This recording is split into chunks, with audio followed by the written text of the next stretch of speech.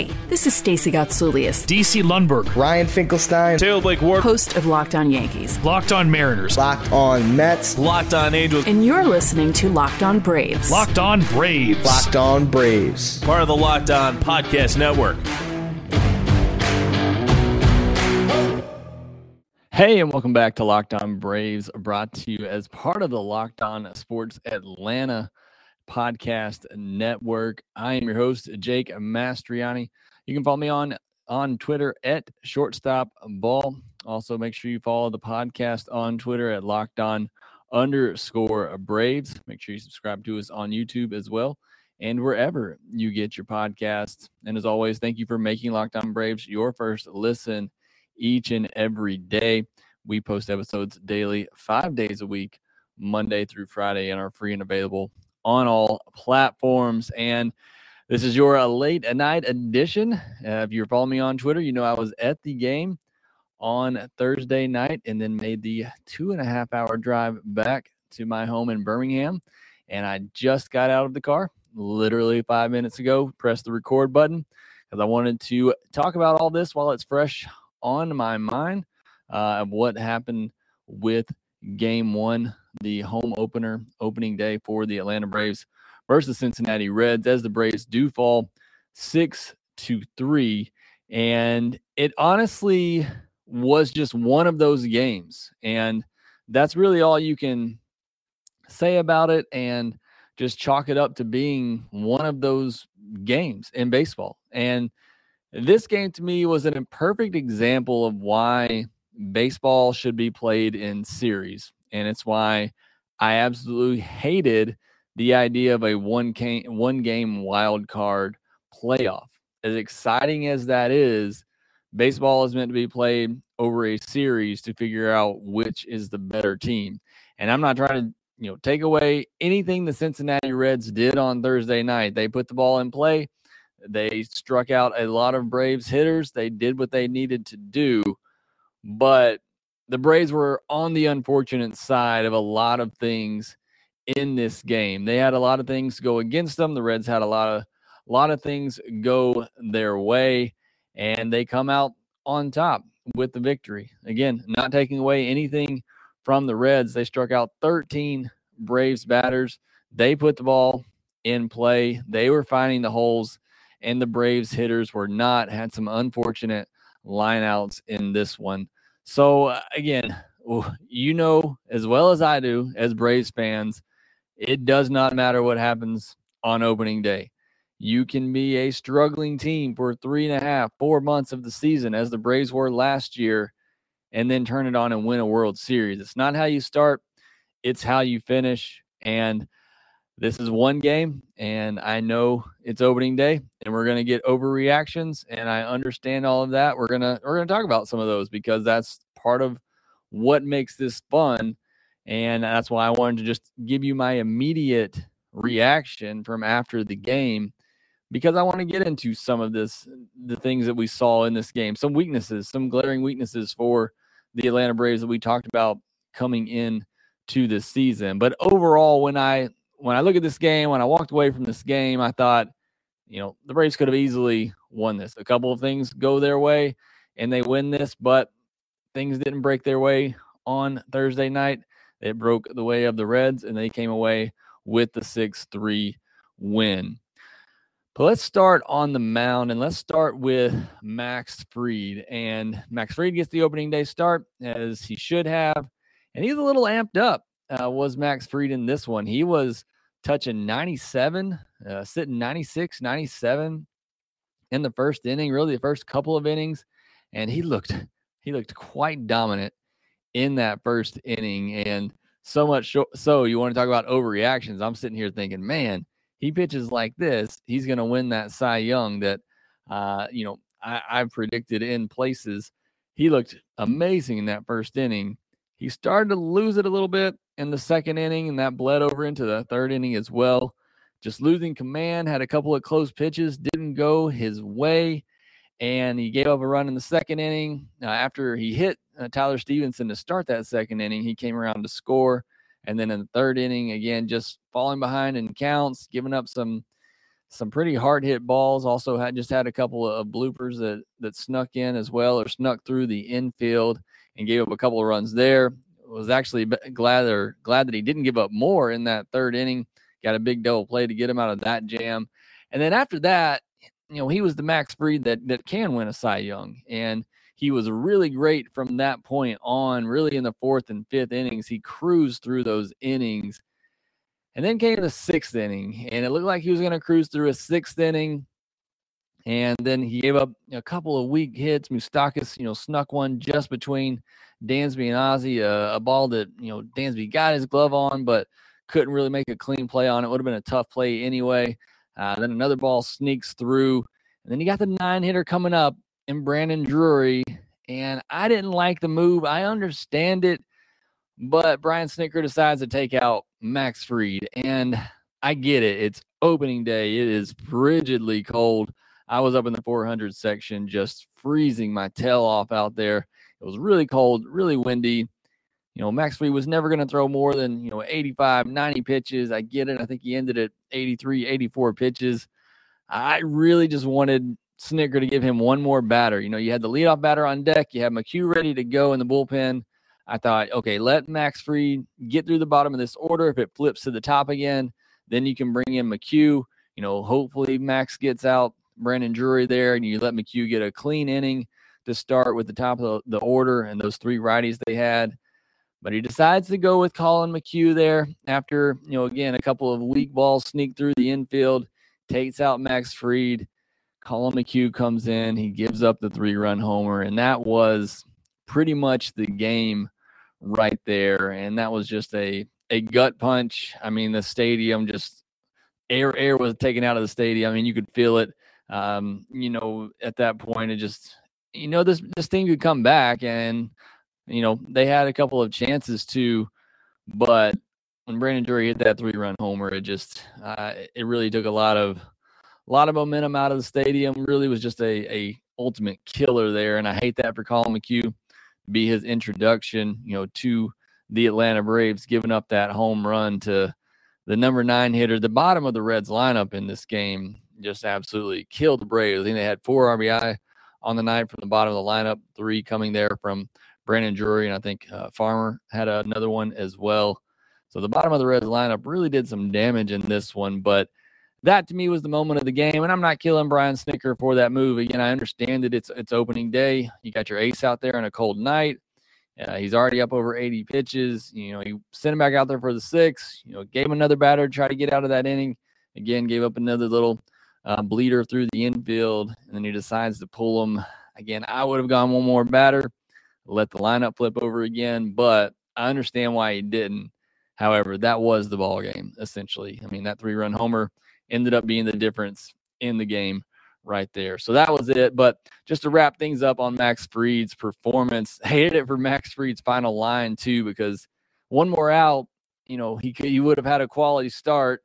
Colin McHugh comes in, gives up that home run. That makes it a total of 5 earned runs given up on the night by Max Fried over 5 2/3, 8 hits, 1 walk, 5 strikeouts. So he was so close to having a quality start, and now it just looks like a real stinker of a start. But I thought he was really good outside of really that third inning. He started to have some hiccups in that second inning, but really it was just that third inning where he was really struggling. Outside of that, I thought he was the dominant Max Fried we're used to. He averaged 95.3 miles per hour on his fastball. Again, I think he was a little amped up in this one, especially early on. After that third inning, he really settled in with that curveball and was able to get it over for strikes. So he had a 36% whip rate on that curveball in this one. So he had 5 called strikes on it as well. So again, just getting that curveball over for strikes was really big. He maxed out at 98 miles per hour on that fastball. So again, typical, Max Fried, a little bit unlucky in this one. Definitely had some batting average on balls and play go against him. He'll be just fine. He'll bounce back from this one. But yeah, just a little unlucky there. And that Colin McHugh coming in, giving up that home run, really just killed what his final line should have been in this game. All right, next we'll turn to the hitting side a little bit, and where the Braves had the opportunity to score some runs in this one. But again, like Max Fried, a little bit unlucky on Thursday night. And again, I talked about it at the top. Baseball will do this to you sometimes. It's a very humbling sport, and you can do everything right and just not get the result. And that was the case for a lot of Braves hitters in this game. Now, look, this offense is what it is. They are going to strike out a ton. They struck out 13 times on Thursday, and they're going to hit a lot of home runs as well. And when the home runs are coming, they're going to win a lot of baseball games. This was a very cold, a very windy night. I was watching batting practice before the game, and you could literally see balls get to the warning track, and it was just like they hit a wall and dropped. So this was just one of those nights where, just not great conditions for the type of offense that the Braves have. And they had several balls that were hit hard that just went for outs. The big one, now there's a couple of big ones really, but the Marcell Ozuna had two. The line out that he hit back at Tyler Mahle, I was looking in the center field thinking, where's the ball? I can't find the ball. And I look back and Tyler Mahle is walking off the mound with the baseball in his glove. I could not believe he caught that. That ball was hit at 104.5 miles per hour, and somehow he was able to snag that. I mean, that should have been through the infield, should have been a run in.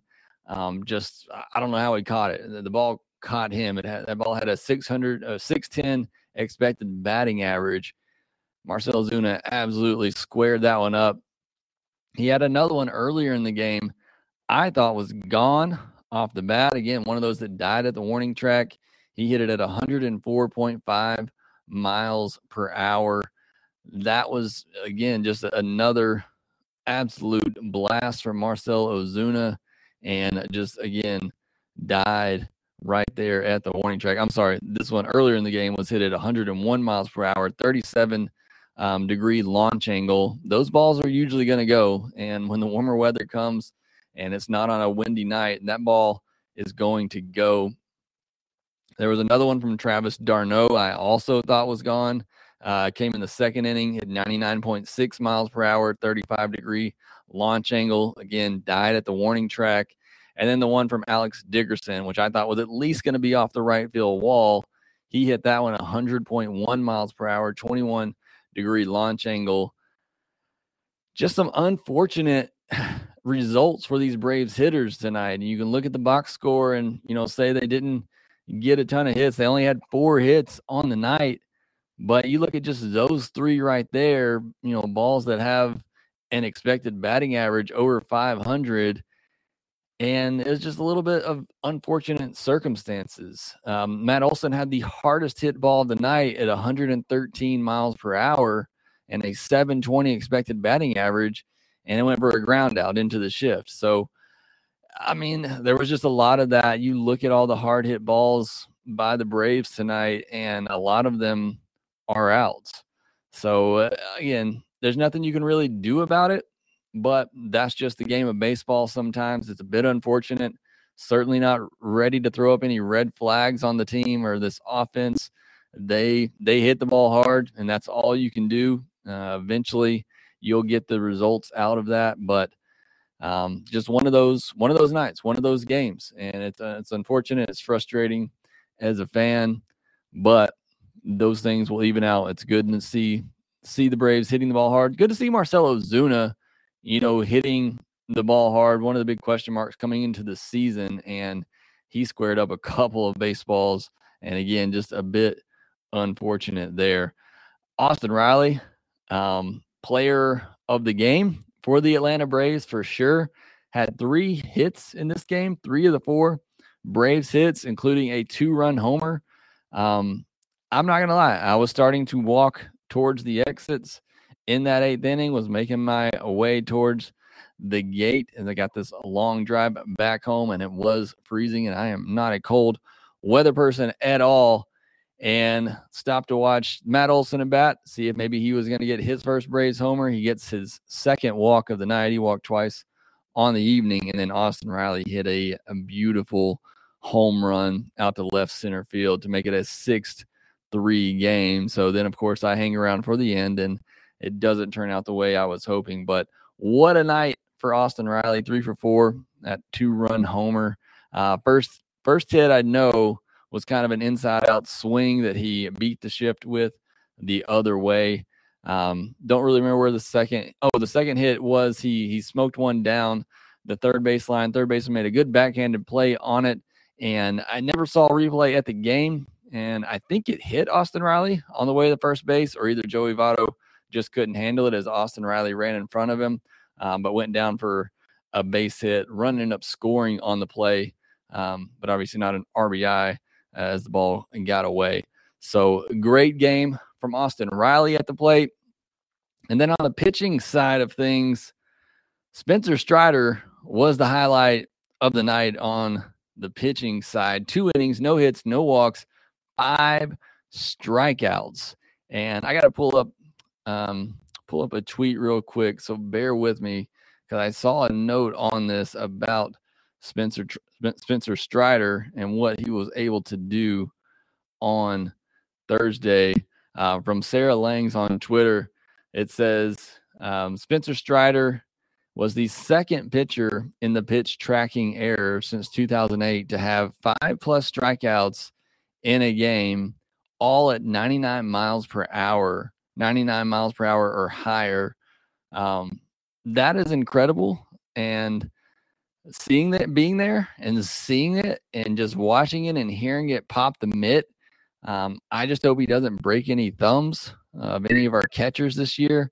That ball was humming in there. That was a lot of fun to watch. And, I've gone on record here saying many times, I think he needs to go back to the minors and get stretched out of the starter, because I just think the potential there is way too high to just go ahead and put a bullpen label on him. But man, if it doesn't work out as a starter, I could see him being a multi-inning Andrew Miller type of guy coming out of the bullpen for the Atlanta Braves for a long time, and just a lot of fun to watch. I saw him strike out Joey Votto with 100.3 mile per hour fastball. Again, that was certainly one of the highlights, especially, the game was seemingly over at that point. I thought Tyler Thornburg looked really good as well in his inning of work. Again, unfortunately, not a great night for the pitcher in between the starter and those two, and Colin McHugh, really hated for him. But those were most of the highlights from the night. Next, I wanted to kind of give you my thoughts on the opening day, go over some of the player applauses. I think those are pretty interesting, and just my overall experience from opening day. So we'll talk about that after the break. As you know, Built Bar is the best tasting protein bar out there. They are better than a candy bar, and they are better for you. Most of them only have about 130 calories and tons of great protein for you. And there are tons of really good flavors out there. Peanut butter brownie and the cookies and cream. Those are two of my favorites that I'm enjoying right now. So go to built.com, as they're always putting out new flavors. So make sure you're checking there regularly. Make sure when you are there and you're placing your order, put Locked On in the code box there so that you get 15% off your order. Again, make sure you put in Locked15 at built.com to get 15% off your order. All right, lastly, I want to just wrap up this, and appreciate you bearing with me here. Kind of losing my voice. It's almost 1:30 a.m. here Central as I'm recording this coming out of the car. But wanted to give you my overall thoughts on opening day. I thought it was a great experience. I've been to several opening days. I think this was my 10th in a row or something like that. And they're all special. But this one obviously very special, coming off the World Series.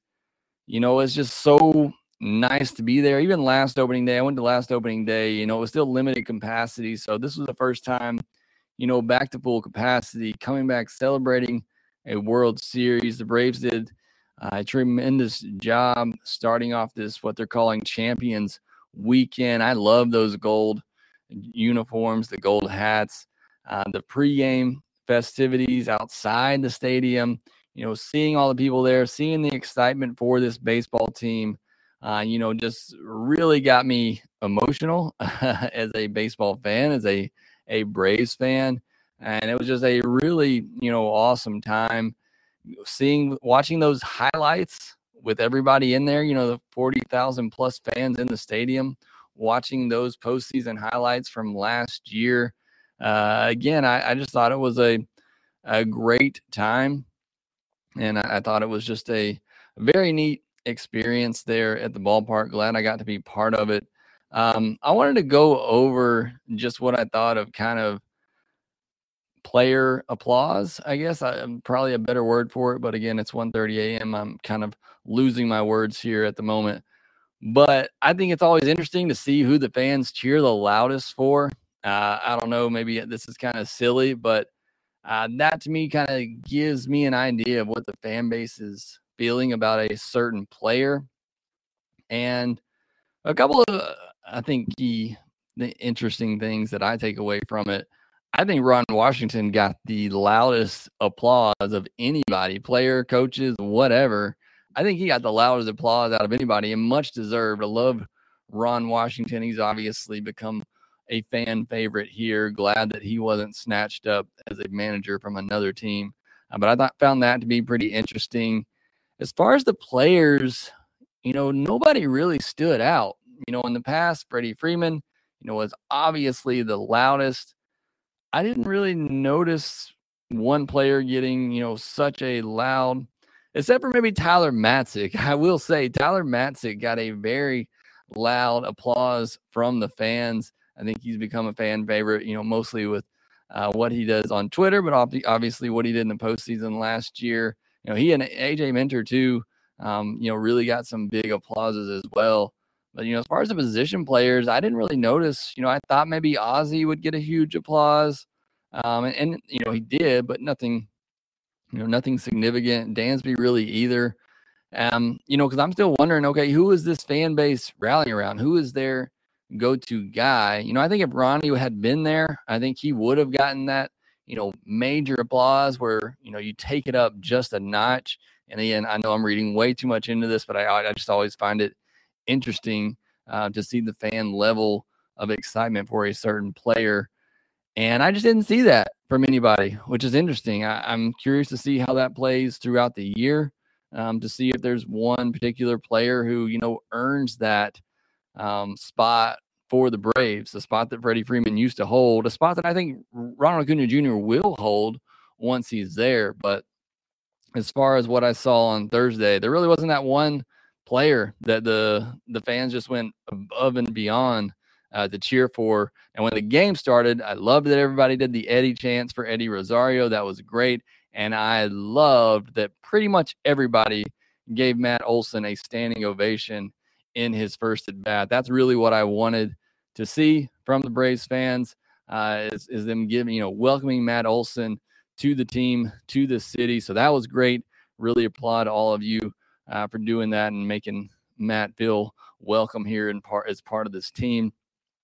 I heard a couple of, drunk cheers for, saying we don't like Freddie Freeman. I'm not into all that. Do what you will at a baseball game. Freddie Freeman is gone. We need to quit talking about him. We need to quit putting him in the narrative for this season. Freddie Freeman is gone. I know it's going to come up when they play.